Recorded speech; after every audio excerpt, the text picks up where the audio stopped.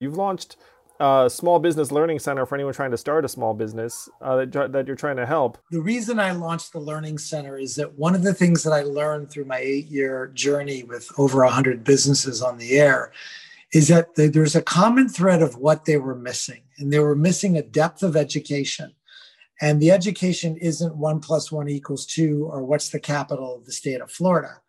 It's what are the real things that happen in a business, from inventory management to HR risk to hundreds and hundreds of topics, and that as a business owner, that those things happen. And so I wanted to create a center where people felt, A, it's free, B, people could do it in the privacy of their own home.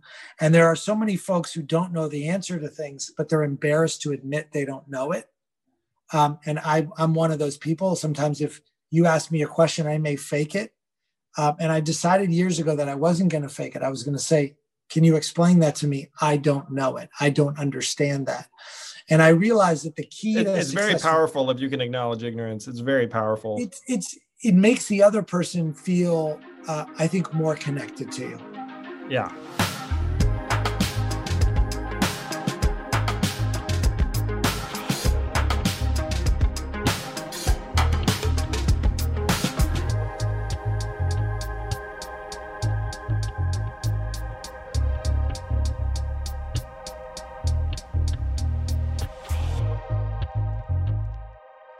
All right, on today's episode of Yang Speaks, Andrew and I talk about the coronavirus relief bill that's on the floor in Congress and talk about what is going to happen if we do have a vaccine and what this means to the American people, specifically you. We also have the one and only Marcus Lemonis, one of the coolest entrepreneurs in the game. You don't want to miss this episode. Check it out.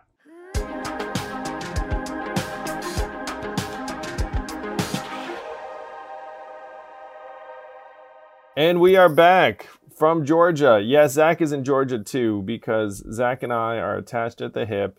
Anywhere he goes, I go. When Zach goes on vacation, I go too. I say to Evelyn, hey, baby, Zach's going on vacation. Can I go? No, that's not really the way it goes. Because Zach is still unmarried. So I guess if one of us is going to dictate where we're going, it might be the guy with the wife and kids. So we are here in Georgia. It's a blast. I'm going to be campaigning with the legend Martin Luther King III today. When I say campaigning, I'll actually be knocking on doors. How fun is that? By the time this podcast gets aired, you probably can find that stuff on social media. Knocking on doors has been fun. You have like real honest exchanges with folks. Some folks recognize me, some folks don't. Even if they don't recognize me, I cut sort of an odd figure, I'm sure. What's been the reaction when you knock on the door? I think, there's Fox News. It's the reaction any of us would have, Zach. The reaction is, who the fuck is knocking on my door? That's the reaction most everyone Why has. are you here? Because unfortunately, we're not in a state of American life. It's like, oh, my neighbor is knocking. Like, it's not really the way it's going down. It's more like, I don't know about the rest of you. Someone knocks on your door, you're like, what the heck's going on? Like, who is it? Like there's like this alarmed feeling you have. Am I the only one who has that? Does that say something about me? No, I do. My dog usually goes nuts too. So it's never it's never there's a joyful like some experience.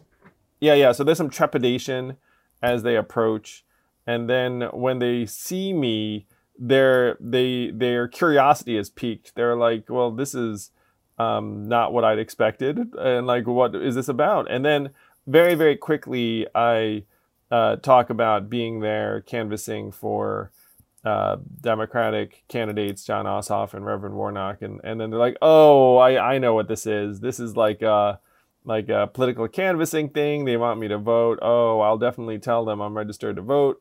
I will say that there's something very, very powerful where there's like an activation exchange that happens where if they are registered and they know about the election, then they confirm it and get very excited. And you really feel like the odds of them voting have increased significantly in that instance. Because like maybe they'll be like, yeah, like I know about it, but now I'm like, oh, I should really do it. Like it is very reinforcing. And then if they don't know much about it, then you feel like they definitely know about it now, and like you gave them a sense of it. So it does feel like canvassing works, and the data bears that out. What I've seen this, but I think a lot of our listeners probably haven't. What's been your Georgia pitch? Yang gets on the stump. He's got to take his message for Joe and Kamala that was originally the original message for Andrew that went to Joe and Kamala and now has gone to Ossoff and Warnock in Georgia. What's the stump right now? How have you tied in? What message are you driving home? I say people need help. People need relief, and electing Jon Ossoff and Reverend Warnock is the fastest way to speed that relief up and get it out the doors of Congress. Also address things like healthcare that people care deeply about. And the fun thing too is that when I have these lists from the campaigns, they are registered Democrats. They don't send you to knock on MAGA household doors or anything like that. So it is like it's a fairly straightforward pitch when you're knocking on doors. It's like, hey, get out and vote. If I was giving a speech to a general audience that was more mixed, then it would be about trying to have a functional government as opposed to a dysfunctional government because that's what's at stake. Got it. Speaking of functional government, we have a relief bill, kind of. We have a proposed relief bill, and I'm pissed and you're pissed because it doesn't really have any direct cash relief. It does have an increase, and I credit some of Humanity Forward's work to this. Like there is an increase to unemployment. It's like $300 a week, which is not nothing. It's like $1,200 a month. But you have to file all the paperwork. It's ambiguous in terms of how long you get it. Yeah. So thoughts on the relief bill? Give us an overview of what you've seen coming out of or not coming out of Congress right now. This process is very deeply telling, Zach, where you had Mitch McConnell saying, no, 400 billion, Nancy Pelosi saying, yes, 2 trillion. And then they could not come together 4 months. The White House at one point was ready to sign off on a $1.8 trillion deal. And I was like, take that deal. Let's try to get better than that. And then they didn't take that deal. And now what happened was a group of relatively centrist senators from both parties, it's like Mitt Romney, Joe Manchin, Susan Collins, got together and said, hey, we're sick of the gridlock, and so we are going to split the baby in half, $900 billion. And this is the thing that is infuriating to me, is that now everyone's like, oh yeah, okay, yeah, we should do that. We should do that. And I'm like, are you fucking kidding me? That that you just like had your position staked out all this time, and then as soon as someone comes up with who could not think that splitting the difference between $2 trillion and 500 billion, it's like someone magically said like, hey, what's kind of between those numbers?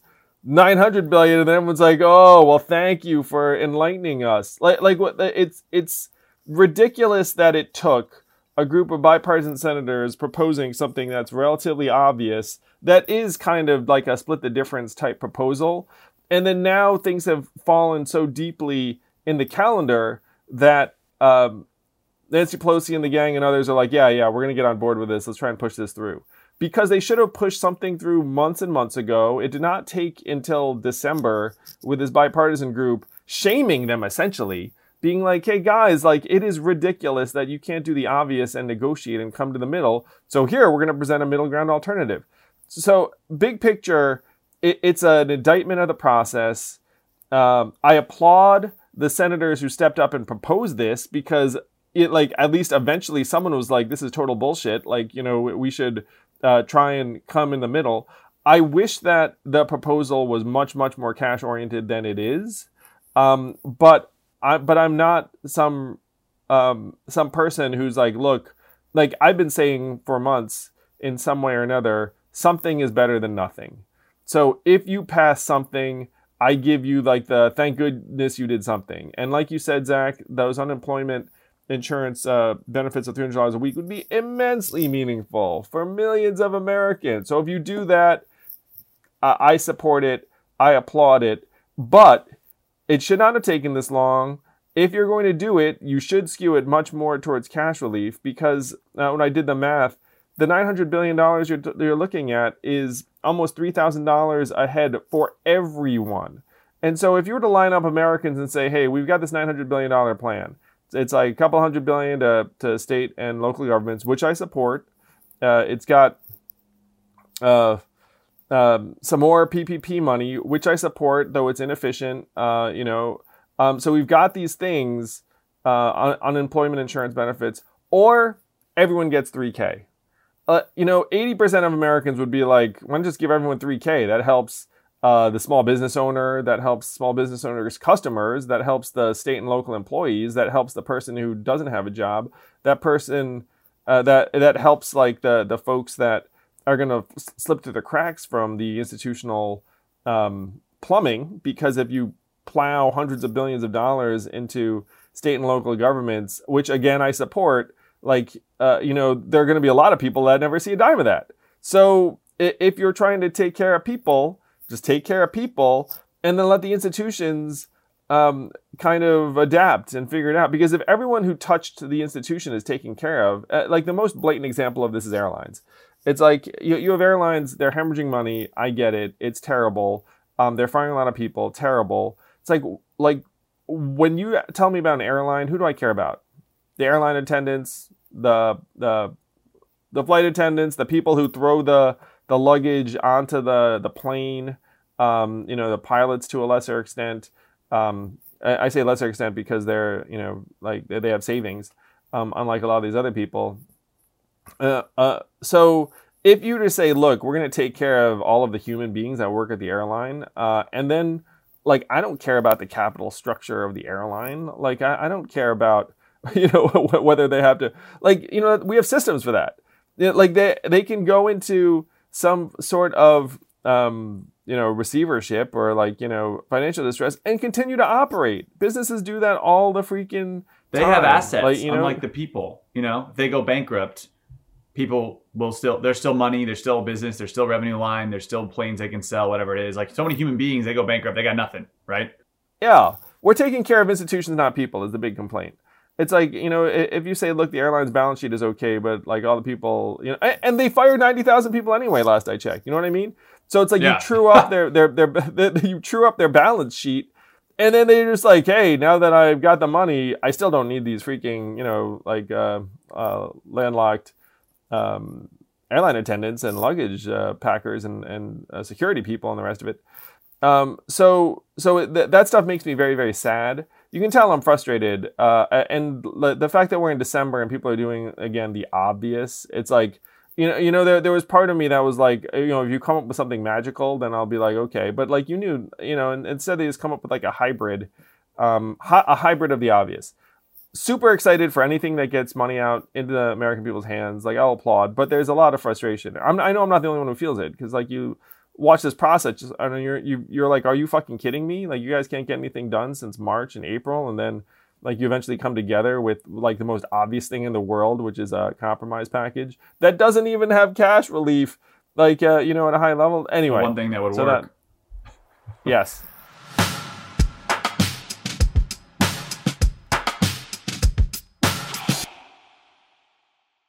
This podcast is sponsored by Helix Sleep. I've always been a mattress guy because I figured if I'm going to do something for up to 8 hours, maybe I should do it right. And Helix Sleep lets you do it right by sending you one of 20 unique mattresses that's tailored for you. I took the Helix Sleep quiz, takes only a couple minutes, and I was matched with a Helix Dawn mattress because I wanted something that felt firm and I sleep on my back. That mattress is exactly what I needed, but strangely enough, my kids now seek out that mattress in the house and want to sleep on it even though I did not order it with them in mind. If you have a high quality mattress, it is a game changer, a huge difference maker. Don't take my word for it. Helix has been awarded the #1 mattress picked by GQ and Wired magazine. It is even recommended by multiple leading chiropractors and doctors. of sleep medicine is a go-to solution for improving your sleep. Helix is offering up to 30% off all mattress orders and 2 free pillows for our listeners. Go to helixsleep.com/yang. That's helixsleep.com/yang. This is their best offer yet, and it won't last long. With Helix, better sleep starts now.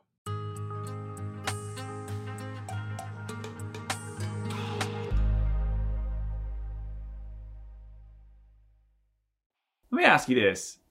Like, you've met a lot of these people. I've met a lot of these people.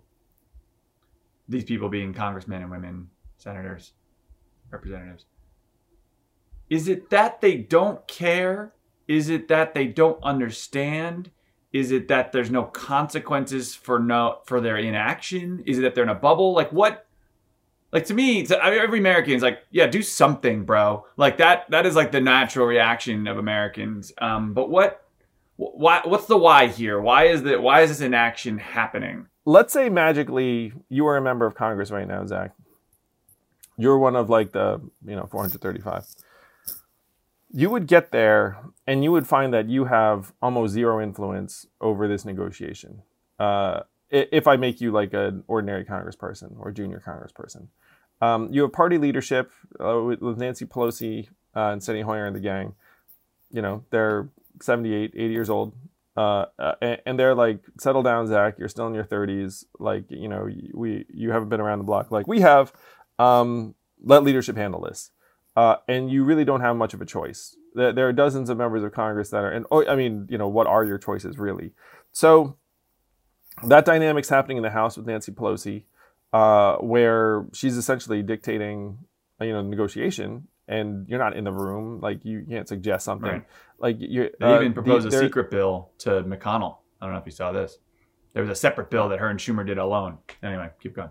Yeah. So that exactly. That just says it all. It's like literally like Nancy and Chuck Schumer are like, so like what happens is a lot of the ordinary legislators are good people. They got elected. They're trying to stick up for their constituents, but they don't have really any say in this. Majority party, the leadership has it tied up. Minority party, it's even worse. And congressional legislative rules have really become very dark, where there's something called the Hastert rule that we're not going to hear a bill unless the majority of the majority party wants it. So if you think about it, that means that like no one can introduce a bill unless you're like, if you're in the minority, you're like, this is all a giant waste of my time. But the tough part is if a constituent or reporter sticks a mic in your face and is like, hey, what can you do about this? Like, you can't just be like, I can do absolutely nothing about this. Like, and instead you say, I'm going to continue to fight for like the principles that my constituents put me in. Like, there's nothing you can really do. And so that's what's happening, Zach, is you have really like a few human beings who are very, very distant from everyday reality, in the form of, the leadership.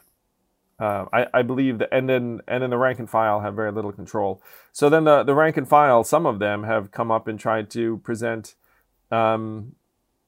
compromise alternatives. There was like the Problem Solvers Caucus that proposed a bill that's actually not that different from this one. like a group of members got together and said, hey, we're sick of the gridlock. Here's our compromise bill, and unfortunately it did not take off.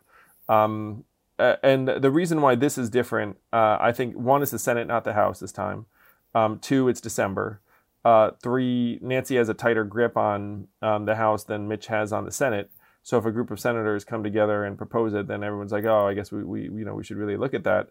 So that's what's gone on, is that if there's something you really need to dig into, and we talked about this in an earlier podcast with Catherine Gale, it's the mechanics of how things happen in the House. People don't realize just how jacked up it is in there. Yeah. It's and then to top it all off, you've got a lame duck president, right? You have a checked out executive who's lame duck, railing about nonsense, too, and right? he seems to be in even worse mental shape than usual. He's going to be coming here to Georgia in a minute, and people are kind of chewing their fingernails, being like, oh man, he's going to be so off the rails. Anyway, that's happening this weekend. It'll have happened by the time this airs. Yeah, Trump rally in Georgia. Oh boy. So I think it's one of the reasons why we are doing what we're doing in Humanity Forward, because cash relief we need to hammer Congress with the why on cash relief. So if you haven't donated, movehumanityforward.com. We are spending money on education, polling, and advertisements, and research, and lobbying, and all the stuff like behind the scenes that needs to happen to get cash relief done. And if we don't do anything, clearly you know the result. I've had very, very encouraging conversations with members of Congress. It's very exciting. Like, we have enough congressional support where, at least out of the House, like we could get together and have like a proposal for sure. So the plan is to try and just gin up support to get it to a point where it will get real momentum and pass. So that's what we're working on. If that sounds good to you, please do donate to movehumanityforward.com. It's exciting. I feel like it's the highest leverage thing I may ever do, because it's like, we have a chance to unlock hundreds of billions of dollars for people. The money's going out. We just need to change the ratio of the amount going to people as opposed to institutions. Correct. So, factually speaking, Corona, it's got good news and bad news. Start with the bad news. Coronavirus is getting worse right now. So hospitalizations doubled total-wise in the month of November. We had about 51 deaths an hour, according to a number of sources, but CNN's the one I used. And then you had about just shy of 37,000 deaths in November, compared to, and for context, the flu kills 22,000 Americans a season, at least last year it did. So like it's bad. But the good news is that it looks like we have a vaccine. It's coming. There's multiple vaccines. And one of the things I'm curious about, Andrew, I'm curious about your thoughts on the virus right now, what's happening, but also, so former presidents, I think this is fascinating, kind of hilarious. Former presidents Clinton, Bush, and Obama have agreed to take the vaccine on TV to promote trust, which I think is hilarious because they kind of embody what most Americans don't trust, which is politicians. But I'm curious your thoughts on that. I love it. I had a conversation with someone about this. I would get the vaccine on TV, and I'm in a lower risk profile than those guys. I mean, like the older ex-presidents, it's legit. On both sides. I mean, they're higher risk, but they're also, probably going to be made more uncomfortable by the vaccine. So if you see, they're exactly the right demo. Like if you see a couple of elderly gentlemen getting the vaccine and you're an elderly American, you're like, oh, I should probably do that then. So I love it. Yeah. And for Black people, there's like a high mistrust of vaccines for historical reasons. And so Barack Obama getting it on TV may help with that. So I'm a huge fan. They need an Asian on that stage. I'll go. I guess like what my hesitate is like the people that I do think it's a good idea, like generally. I just think there's such a mistrust with our government and politicians in general, which is why Trump is elected, why he has such strong support. You know what people will mistrust, Zach? They'll mistrust whether that actually happened. They'll be like, oh, they're injecting salt water in America. Like that's the way it's going to go. That's actually, I mean, right, there's going to be fake news around it. I mean, I think if you were president, I think having former presidents do it, but also like being the president doing it, but also I think I'd be curious of getting like figures like your Joe Rogan or LeBron. Your Tucker Carlson or some of these or athletes. Like, like if we get everyone under the sun, we would just be like, hey, it's your patriotic duty to publicly vaccinate civically, and then like put that out on social media. We have to try and distribute the vaccine as quickly as possible because people are dying, and it may not be you that's dying, but you may infect someone else who dies. So sign me up to take the vaccine for sure. Yeah, I'm honestly, I'm like a little skeptical of it. I'm like, because I'm healthy, right? I think there's that inclination. It's like, well, I haven't got corona. Maybe I'm immune to it. But I do think there's a patriotic piece of it. To me, I want to see, like, they've published some studies. I think when they start pumping the vaccine to people, they'll make all that available, that data really easy. Yeah. So you need a scientific consensus of like folks that are unimpeachable to be like, look, this thing is safe, and that's what you're getting, and that step needs to be taken for sure. Yeah. And a lot of scientists have said this isn't a complicated virus. Like, they've known about it. They just didn't have a cure, right? They just have to figure it out. But it's not like, it's not HIV, it's in terms of its complexity and its ability to evolve and things like that. So I am optimistic, and we'll be, talking about how we're taking the vaccine, sure. But anyway, I was just curious your thoughts on the trust piece of this, Oh, the trust thing is going to be ongoing. We're going to come back to this too. I was on the record saying we should pay people to get the vaccine because that would increase adoption. We should be investing billions and billions of dollars to try and both accelerate and increase adoption levels because people are dying, and there are all of these other effects in addition to the health effects, the sickness and the death. So as soon as the vaccine's safe, we need to invest in it. We need to say, look, I get it. You don't trust it. What can we do to convince you? Just to smooth the path. Here's $1,000. The rest of it. I mean, realistically too, it's like if I get a vaccine as an adult, what's really like my downside or risk? My downside is that I'm going to feel crummy for a few days. That's really it. So really? What about long-term effects? Like, I don't know, things we haven't been able to study because we did objectively rush it to market. Well, I'll tell you one thing for sure, that taking the vaccine is going to have a much, much lower, impact than if I actually got the virus is walking around. That's true. Corona seems pretty brutal long term. You know what I mean? And my getting the coronavirus itself is an inevitability if I just walk around forever not vaccinated. You know what I mean? One of our tight ends on the Bills, Tommy Sweeney, he has myocarditis. I don't know what that is, but it's a heart condition that is a side effect of coronavirus. So he's out for the season. He had to basically take the year off after that, and he was perfectly healthy. The virus itself is nasty. It's one reason why getting this vaccine is the move. Yeah. If you want to, Trust in science. Seriously. And trust anybody who says they had it. Like, a lot of people who seriously got it. It's horrible. Yeah. All right. So we've got a cool guest because this guy hosted one of my favorite shows called The Prophet. And I feel like, I don't know, sometimes when you can watch entertainment and feel like you're learning something, I always feel like I did learn a lot from this show. To me, it's a win-win. That's kind of a nerd. But let's talk about your new BFF on this show. So, here on Yang Speaks, we love entrepreneurs, and we've got one of the most badass entrepreneurs in the country here on Yang Speaks. This week, it's Marcus Lemonis. You may know him from CNBC's The Prophet, which is the PROFIT, but he goes around helping struggling businesses and investing in them. And then he has another show, The Partner, where he then tries to find someone to help him operate the businesses that he's invested in. And this guy has invested $75 million of his own money in dozens of struggling businesses around the country, and taken a loss on a lot of it. He just loves this shit.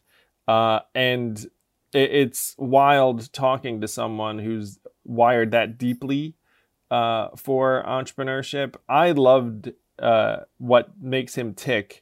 He and I think, had some fundamental beliefs in common. Other things we saw somewhat differently. So thrilled to have him on the pod. Marcus Lemonis.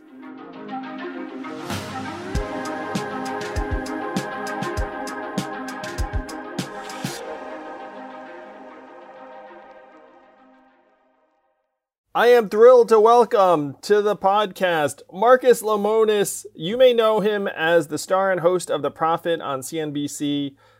People in the public markets know him as the CEO and chairman of Camping World, which is like the biggest RV company in the markets. He's an entrepreneur's entrepreneur, someone who's a huge believer in entrepreneurship as a force for good in the world. Marcus, it's a thrill to have you here. Welcome. Andrew, thank you. You know, I was looking forward to this because you and I had a little back and forth on Twitter. I was telling people that you and I were going to debate it on your podcast, and people were excited. I don't even know if you saw it.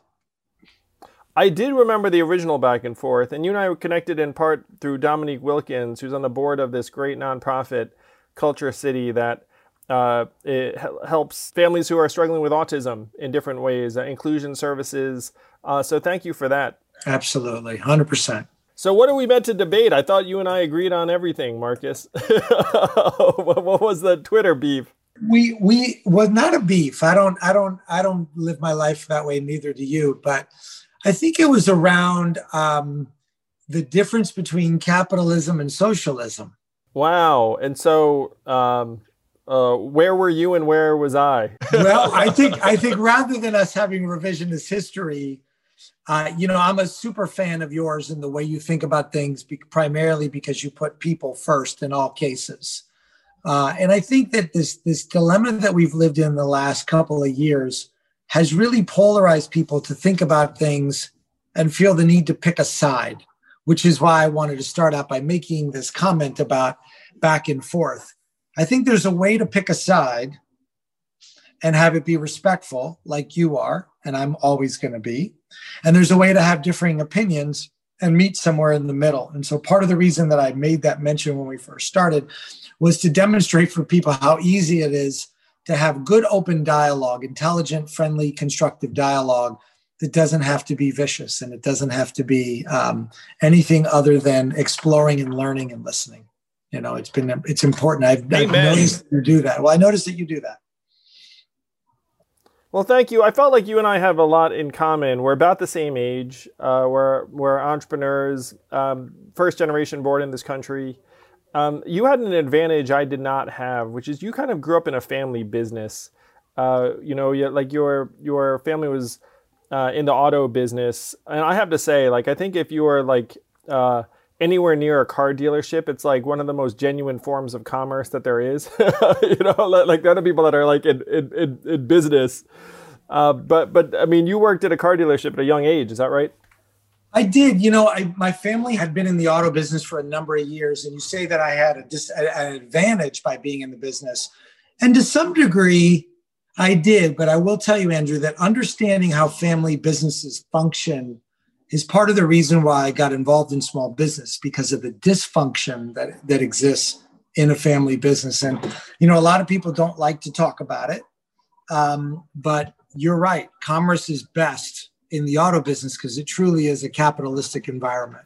Well, I have friends who grew up around family business as well. And a lot of them are very entrepreneurial. Like, I think if you're exposed to that, it's so real and impactful. And then if you go to school and you get like a genuine, a customary office job, you're a little bit like bored, honestly. I think, and for you had a ton of energy and entrepreneurship from day one. You even made a political foray relatively early on, which I appreciated because that's like a very big challenge at a young age. It's funny. As a kid, I was always involved in business, and I wanted to really test the boundaries of both myself. But I think at the time I was 20 or 21, I wanted to test the boundaries of my family. My family were huge Republicans, as they were in Miami. And I went to school in Milwaukee, and I worked for Senator Herb Kohl for a couple of summers. And, when you're young, you have an illusion of things that may be different than reality, but I was very much rooted in social justice. And I think people sometimes confuse socialism with social justice. And I am a capitalist at heart. I believe in making money, but I do not believe at making money at the cost of somebody else. And so I always tell people that say, I want to start a business so I can do good for other people. I'd say, yeah, how about start a business, run your business, run it really profitably, take the proceeds, profits, and the fruits of that business, and then do good with it. And I think those two have to really be separated out. And when I ran for office, I ran in South Florida in Miami. And to show you what a neophyte I was, I ran against a 2-term incumbent, Cuban American. And part of my area was Miami Beach. And I ran as a Democrat. Part of my area was Miami Beach. And part of my area was Little Havana. And I was always confused by the fact that Little Havana was a very, very staunch Republican foothold. And I didn't understand it. You know, when you're 21 years old and you're coming out of college, you tend not to do the necessary research before you jump into things. You just sort of jump into them and hope they work out. And I remember going to a few debates, and my family's business was in Little Havana. So I said, okay, I'm going to run as a Democrat. I have Miami Beach. I have Little Havana where everybody knows my family. And I ran into a buzzsaw. And I learned very quickly that that immigration and opportunity don't always correlate to political affiliation. I made that mistake. And it was an interesting process. I ended up losing by a pretty considerable amount. I think I ended up losing by like 6 or 7 points. And it was a great experience for me because I watched the 2-term incumbent do nothing. And I watched myself for about 6 months knock on every door, raise money, all the things that you know are necessary to make it work. And after the night that I lost, I really matured through the process. And the night that I lost, I cried like a baby because it was the first real, well, it wasn't because I lost. It was because I had never really experienced defeat that way. And it was in a public forum. And it was my first foray into, at the time when you're 21, it feels like embarrassment, right? But it wasn't. Yeah. And it was the first time that publicly it didn't work out for me. And it was a real strong building block for the future. Real strong building block for me. Yeah, I had a similar public failure when I had a company go bust when I was 25. And so it wasn't as public as you in that, like, no one picked up a newspaper and read about it. But everyone I knew about it. And that setback really, really hurt. Like I felt like a total failure, felt like everyone regarded me as a failure. And that did end up building resilience in the years afterwards because I was like, well, whatever I go through, it can't be as bad as that. You learned a lot about yourself. I would assume you learned a lot about yourself. Oh yeah, I learned a ton about myself. And I got back on the horse a number of years later, where I ran a private company that did well. Another one did not do well, and then the one after that did well. So I can relate to what you're saying about running a quality business intrinsically. It's like you want to be a good person, you want to treat people well, and if the business is successful, then you end up creating opportunities for the folks who work for you in a really profound and beautiful way. Like I came of age as a CEO of a small private company, and you feel like you're the head of an extended family. If you hire someone, you feel very responsible for them. And then if they prosper and, can get married and buy a home, like, you feel great about that. And then if tough times hit, like you look around and think like, wow, am I really going to have to, let someone go or make cutbacks in various ways? So I think that maturation process for me, it coincided in my case with when I met my now wife and got married. Whereas for you, you had this like incredible business growth path for it seems like your 20s and 30s. And then eventually you made the foray into media. And I'm really curious about how the heck they found you or you found them, because you are a natural in terms of the media. But there are a lot of CEOs, a lot of chairmen. It's like, how the heck did they find you and say, hey, do you want to go identify small businesses and help them out? It really came out of, so my company's only been public since 2016. And I've been making the profit since 2013. And I remember when I had my first meeting at 30 Rock at NBC in downtown New York, Manhattan. And I walked into the building and I was, I was in my 30s at the time. And I was totally overwhelmed by it. You go in there and the Saturday Night Live studios are there and you go in for this pitch meeting with, a senior executive at NBC. And I rarely get nervous, but for the first time I was nervous. And the meeting had been set up by Charlie Ebersol, the son of Dick Ebersol, who was in charge of NBC Sports for years.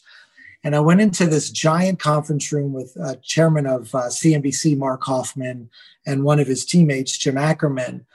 And the meeting had been set up, and they said, okay, we'd love to hear what you have to say. And I started the meeting by telling them that I did not think that they were running the network properly, which is never really a good way to start a meeting with a guy who runs the place that you just said wasn't run right. And he said to me, well, what do you mean by that? And I said, you spend the bulk of your day focusing on Fortune 100, Fortune 50 companies, the public market, the bond market, the high yield market. And at the end of the day, all those businesses started as something else. 2008 and 2009 happens, and all everybody's talking about is the crash of the market, not the crash of the entrepreneur. And as the market starts to pick back up again in 12 and 13, all we kept hearing about was the rebound in the market, not the crash of the small business owner.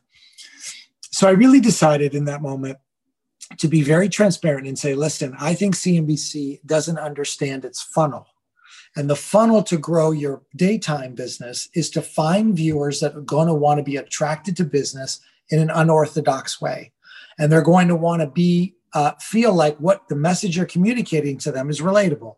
When you talk about a company making $4.2 billion for the quarter, the guy who owns the flower shop or the restaurant owner or whoever it may be, those numbers and those figures they're fun to listen to, but you don't even know how many commas or decimal points are in that equation. And so I pitched them on this idea of really traveling the country and trying to find unique stories of great special business owners that were story rich with business as the backdrop, as opposed to business rich with the story of the characters, the families being sort of a small tentacle of it. And I remember them saying to me, well, how's it going to work? Who's going to invest the money? And ultimately... And you were like, I'm going to do it. You could keep your money at BC. No? Well, I said I was going to do it. It ended up being all my money, Andrew, for one specific reason. I wanted to make sure that the process was authentic. And I wanted to make sure that the small business owner truly found a partner and not a producer. And that's very hard in television. As you know, it's very hard to kind of find very the rare difference between fact and fiction. Yeah, it's very rare. It would require someone like you who just loves small business, loves enterprise, and would actually want to put your money up. Very rare. No wonder it had to be you, Marcus. My gosh. Because most people who'd want to do this would be happy with the media exposure, but wouldn't want the commitment. Because, you get into one of these businesses, it's a massive commitment. Mm-hmm. Well, in the 8 years we've been on air, I've invested over $75 million. Incredible.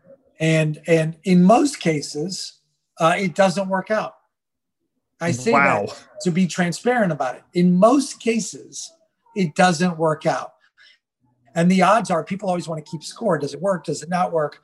And the odds are is that when you're investing in a small business, it by nature has high risk. Just like a restaurant has high risk or a gym has high risk, it by nature has high risk. And so the investment thesis is relatively flawed. And my thesis is if I can invest in these folks and create a social experiment and create a curriculum for young people, that in the end, in my overall enterprise, all the bigger businesses that I'm either running or investing in, the fruits of that labor will sort of manifest themselves and I'll get paid dividends in other ways. That's an incredible mindset of abundance in action. That's like, look, like if I plant these seeds, like, it'll end up flourishing in unprecedented and unpredictable ways that'll end up impacting me.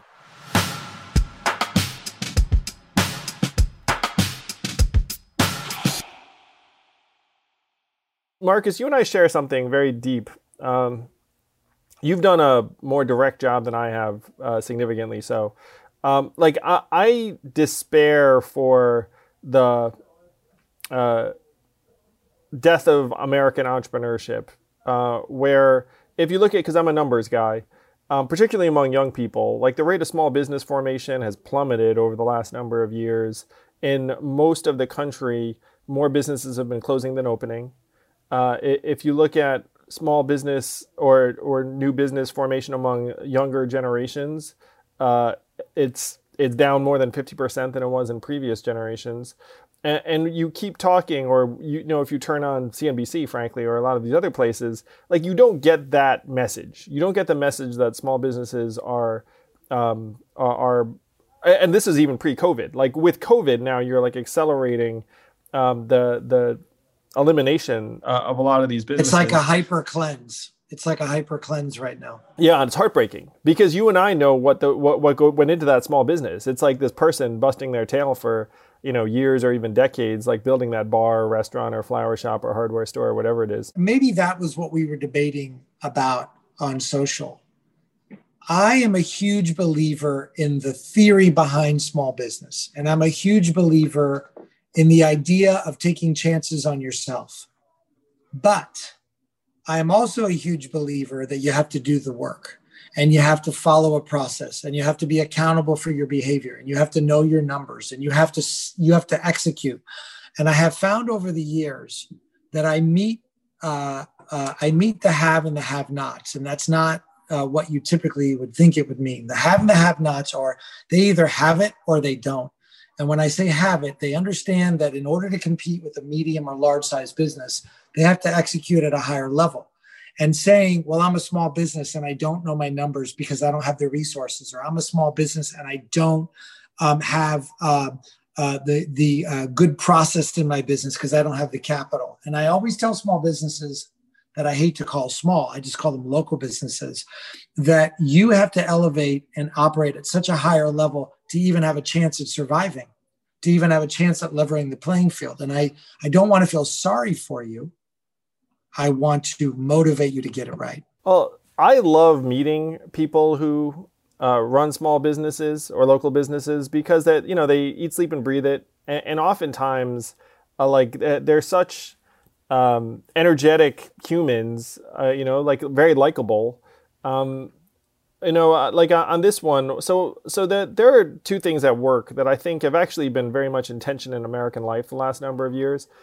So number one is, I completely agree with you that you got to know your numbers in your business and execute at a high level, like whether you're the truck, the food truck, all the way up to, in your case, the public company. I mean, it doesn't matter what your scale is. Like you have to know how you can make money on like every transaction, or who to hire and who you have to get rid of and things like that. But there are these structural trends in the economy, and COVID is the biggest example, where I was talking to a restaurateur who's an excellent restaurateur, and the fact that those restaurants are now going to be shut for a while has nothing to do with his competence as a restaurateur. He's very competent, but you look at what's going on with COVID. He broke down the numbers. He was like, look, the fact is, if I'm forced to space out my patrons in my restaurant, like it's a 30% reduction.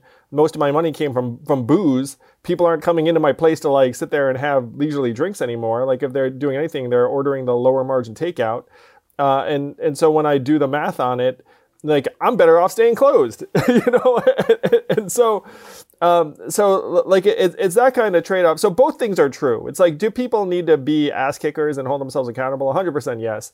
And then like, are there structural problems right now that are making it so that young people are having trouble starting businesses, and like people who've been putting their blood, sweat, and tears into a business are now being forced to close their doors? Like, yeah, that's true too. I think it's the multi-generational family businesses where there is clearly the multi-generations working there, and whether it's 2 generations or 3 that have built their whole livelihood and their family's lineage off of this one business, that really are the ones that scare me the most. A guy out of college, our age, say we got out of college and we wanted to start like a sports bar or something. I'm not minimizing the importance of that business, but it is different when you have multi-generations and you have kids and it's just a different business. And I've seen so many get taken out. And, a solid business, and this may be something to talk about, but a solid business prior to COVID is usually one that will make it through COVID because they understood, don't leverage too much, have cash in reserve, keep your personnel expenses variable. Those who are living on the edge with lots of credit card debt, taking money out of their company, they didn't treat their customers right, they didn't treat their employees right. When things went bad, that net that most customers will provide or most associates will provide, that soft landing doesn't exist. And so when we look at the number of businesses that may end up going away, you have to really be honest with yourself and say, there's a portion of them that, quite frankly, probably were going to go away anyway.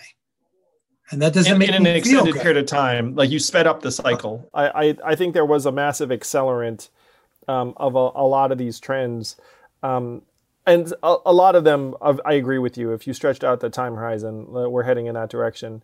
So you've invested $75 million directly into these small businesses. And you know it's real because then you came up essentially with like a companion show where you needed to find people that would help operate some of these businesses, which makes perfect sense if you've been invested to become a partner in dozens of enterprises.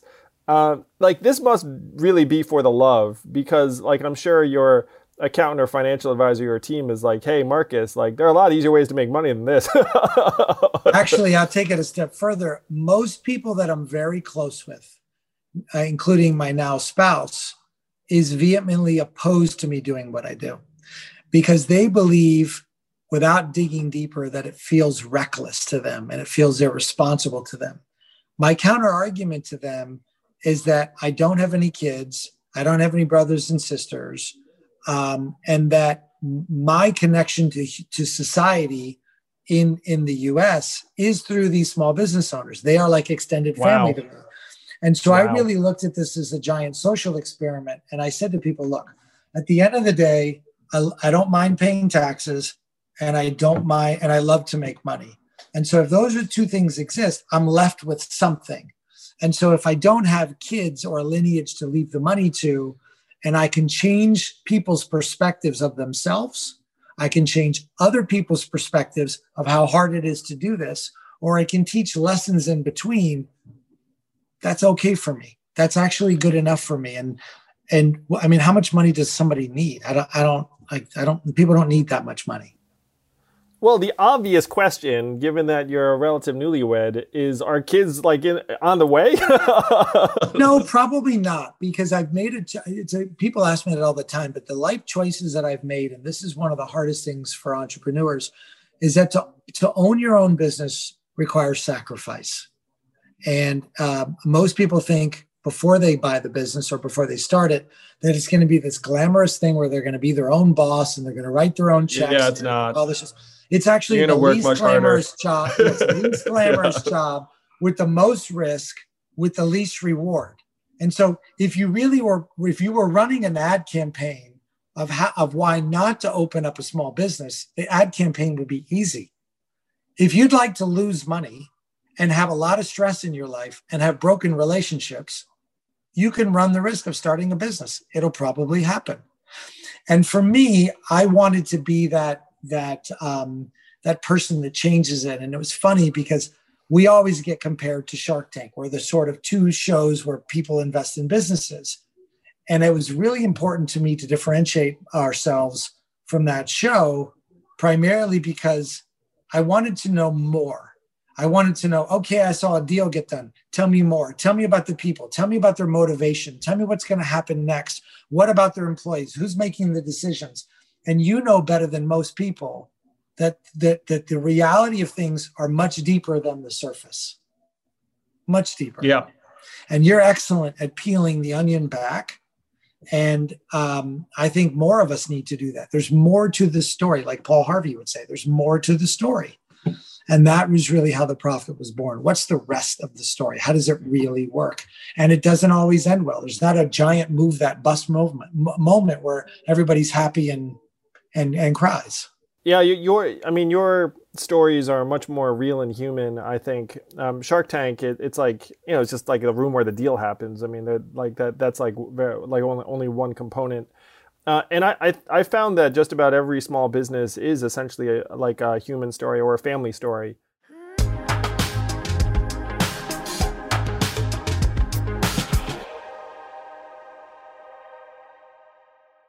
You've launched a small business learning center for anyone trying to start a small business that you're trying to help. And you've launched a $50 million foundation to help small businesses and families called the Lemonade Foundation. I might be missing. I guess that's just a play on your name, like Lemonis. So it's the reason I launched the Learning Center is that one of the things that I learned through my 8-year journey with over 100 businesses on the air is that there's a common thread of what they were missing, and they were missing a depth of education. And the education isn't 1 + 1 = 2 or what's the capital of the state of Florida. It's what are the real things that happen in a business, from inventory management to HR risk to, hundreds and hundreds of topics. And that as a business owner, that those things happen. And so I wanted to create a center where people felt, A, it's free. B, people could do it in the privacy of their own home. And there are so many folks who don't know the answer to things, but they're embarrassed to admit they don't know it. And I'm one of those people. Sometimes if you ask me a question, I may fake it. And I decided years ago that I wasn't going to fake it. I was going to say, can you explain that to me? I don't know it. I don't understand that. And I realized that the key it's very powerful if you can acknowledge ignorance. It's very powerful. It makes the other person feel, I think, more connected to you. Yeah. Because you're saying, like, Andrew, I don't understand how that works. And it really hit me one day. I got a call from Jamie Dimon from JP Morgan. I was working on something. My phone rang on the other end of the line. Hi, is this Marcus? Yes. Hi, this is Jamie. Okay. I didn't know who it was. I'd like to just talk to you for a few minutes. Do you have a few minutes? I'm kind of in the middle of something, but I would be glad, because you could find my cell phone on the internet. And I said, I'd be glad to talk to you. I can't do it right now. He said, well, I'm your banker. And I said, okay, I'm sorry, sir. I think you may have me confused. My banker is, I said this woman's name. He goes, no, I'm that woman's boss. And he said, this is Jamie Dimon. I said, no, seriously, who is this? I'm really busy. And he said, well, listen, I only called. I got your phone number from Steve Burke, who was the chairman of NBC at the time, who was on the board. And he said, I just want to call and tell you that I know you think you're only helping small business, but you're really helping people understand the human psychology of business. And that is something that you can't teach in a classroom. And I just wanted to tell you that. And then Chase ended up becoming like a 6-year sponsor of the show. Nice. And the point of that is, I think for me is,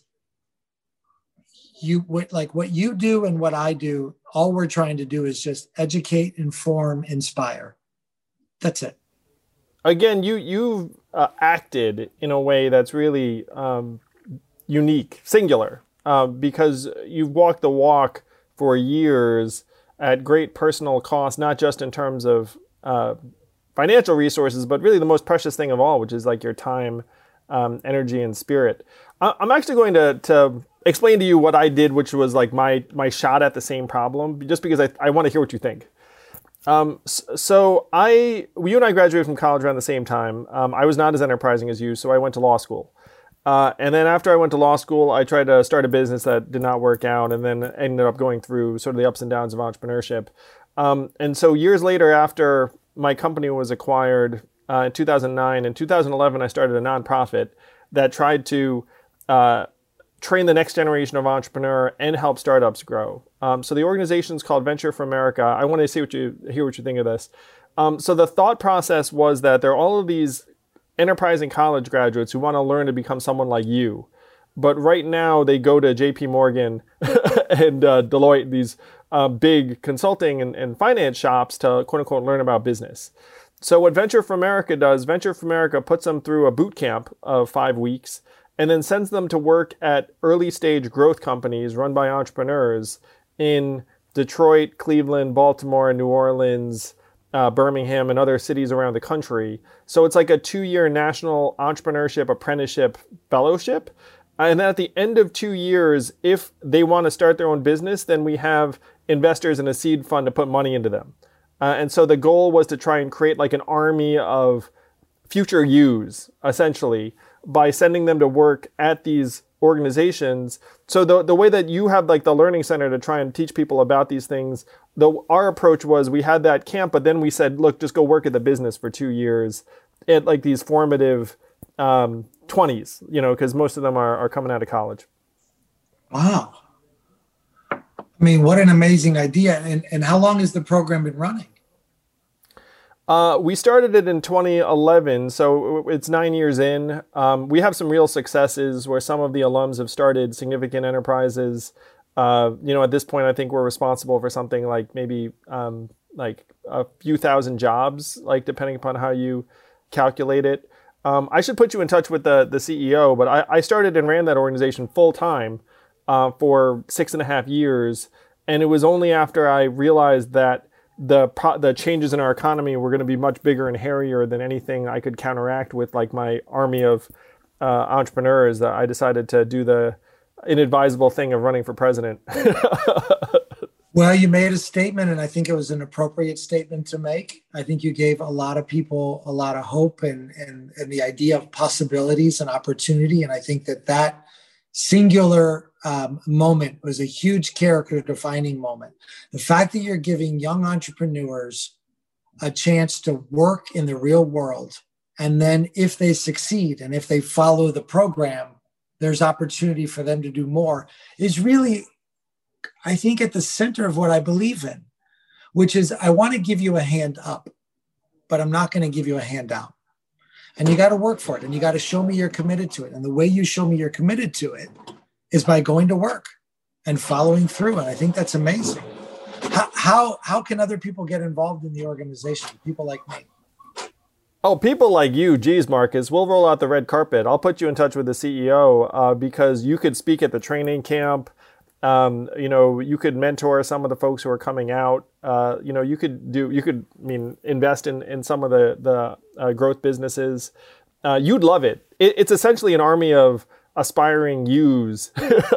And to me, the problem is that, like, if you're an aspiring you, I mean, you and I both had frankly, like stumbles in our 20s because like you're just trying to figure it out, and it's a very isolating. We had stumbles in our 40s. We had stumbles in our 40s. I think yesterday. Yeah, you stumbled the whole time. It's true. And I'm sure in your case too, you eventually have like a few people that you connect with on like a real human level that understand you and what drives you. That's the most beautiful thing about Venture for America, Marcus, is these young people become so close to each other.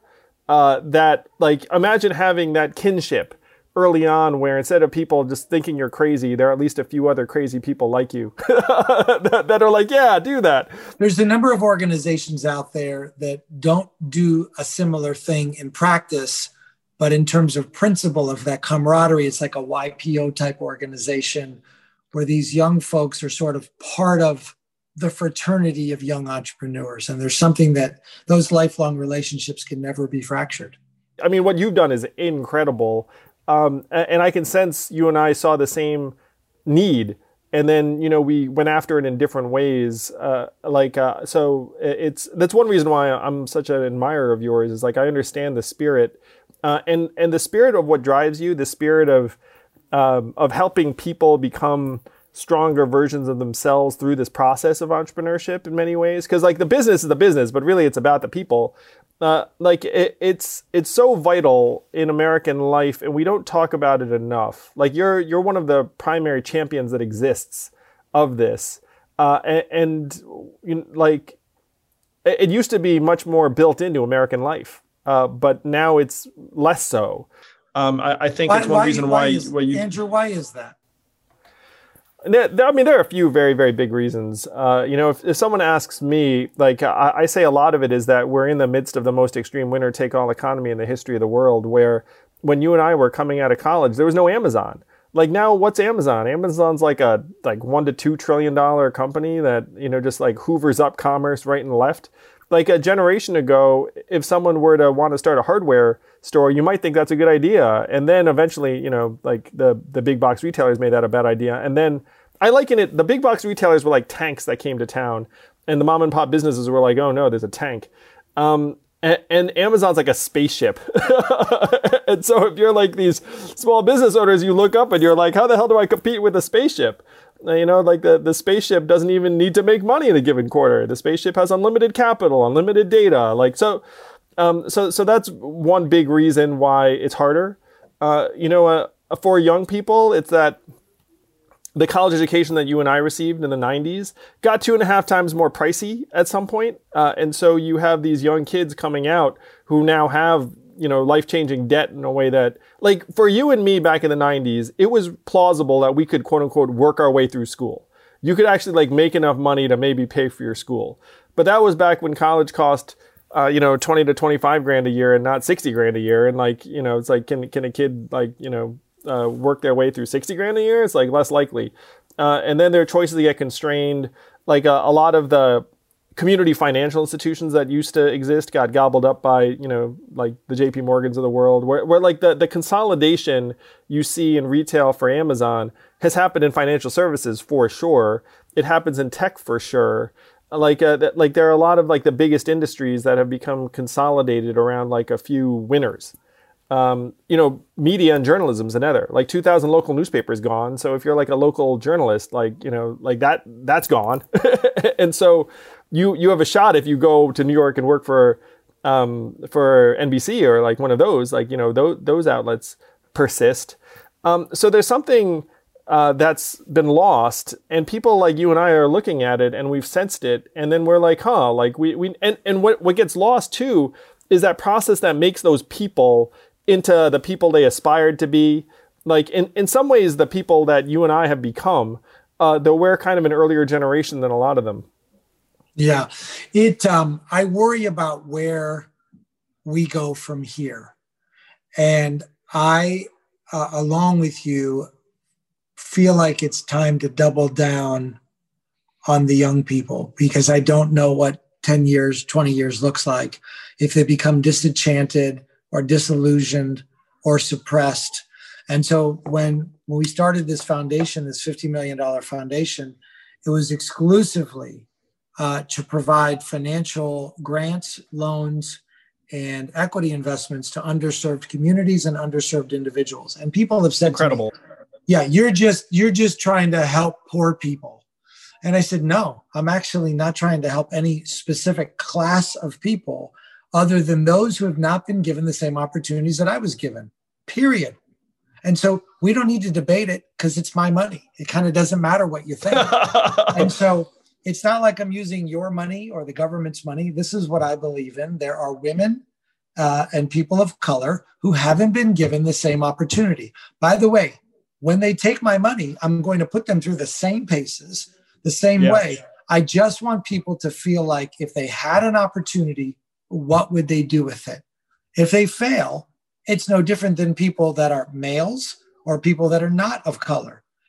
So I worry about them, and I worry about our societal disregard or lack of acknowledgement. People like to talk about it and say, we should start a fund. And you watch a lot of these big companies. Well, we're donating a certain amount of money to this cause. It's like, it's not a cause. It's not a charity. These people are not, unfortunately, they're not, handicapped. They're not disabled. They're just socio and economically disabled. And I want to try to fix that. Am I going to fix it? I probably won't. Am I going to try? For damn sure. You're going to fix it. You're going to fix it for a certain number of people. And that in itself is incredible. Like if it's just for one, then I'm okay. Exactly. Like I ran an education company that served thousands of people. And I said, it's like, if you want to teach 1,000 people, teach one person, then do it 1,000 times. Like it's the same with what you're trying to do. If you're trying to remedy these inequities, do it for one person and then do it again. And then they'll teach other people. Yeah. I mean, that's the way change occurs. And I love what you said too. It's like, look, like it's my money. I'm going to do what I want. Like that. There's so few people that have made it to your stature that do what you do, Marcus. You really are one of a kind. I'm so glad that we connected, and I'm thrilled to support anything you do and to champion your work, because we need more people like you. And I guarantee that you're going to create other people that are like yourself through your work, because you're going around it's hard to have another you, but it's the same kind of thing I experienced with Venture for America. I don't want another me. There's enough me creating enough chaos and enough noise and enough frustration.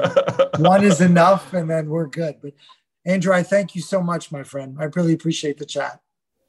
I appreciate the heck out of you. So what can people look out for? You have a new podcast coming out and a new series? So they can just go on to marcuslemonis.com, where the Learning Center, the foundation, and the podcast all are. I wanted to simplify it and make it easy. And then we're back with The Profit first of the year, 2021. So we're excited. marcuslemonis.com. Thank you, Marcus. Appreciate the heck out of you. Happy holidays. You too, brother. Bye-bye.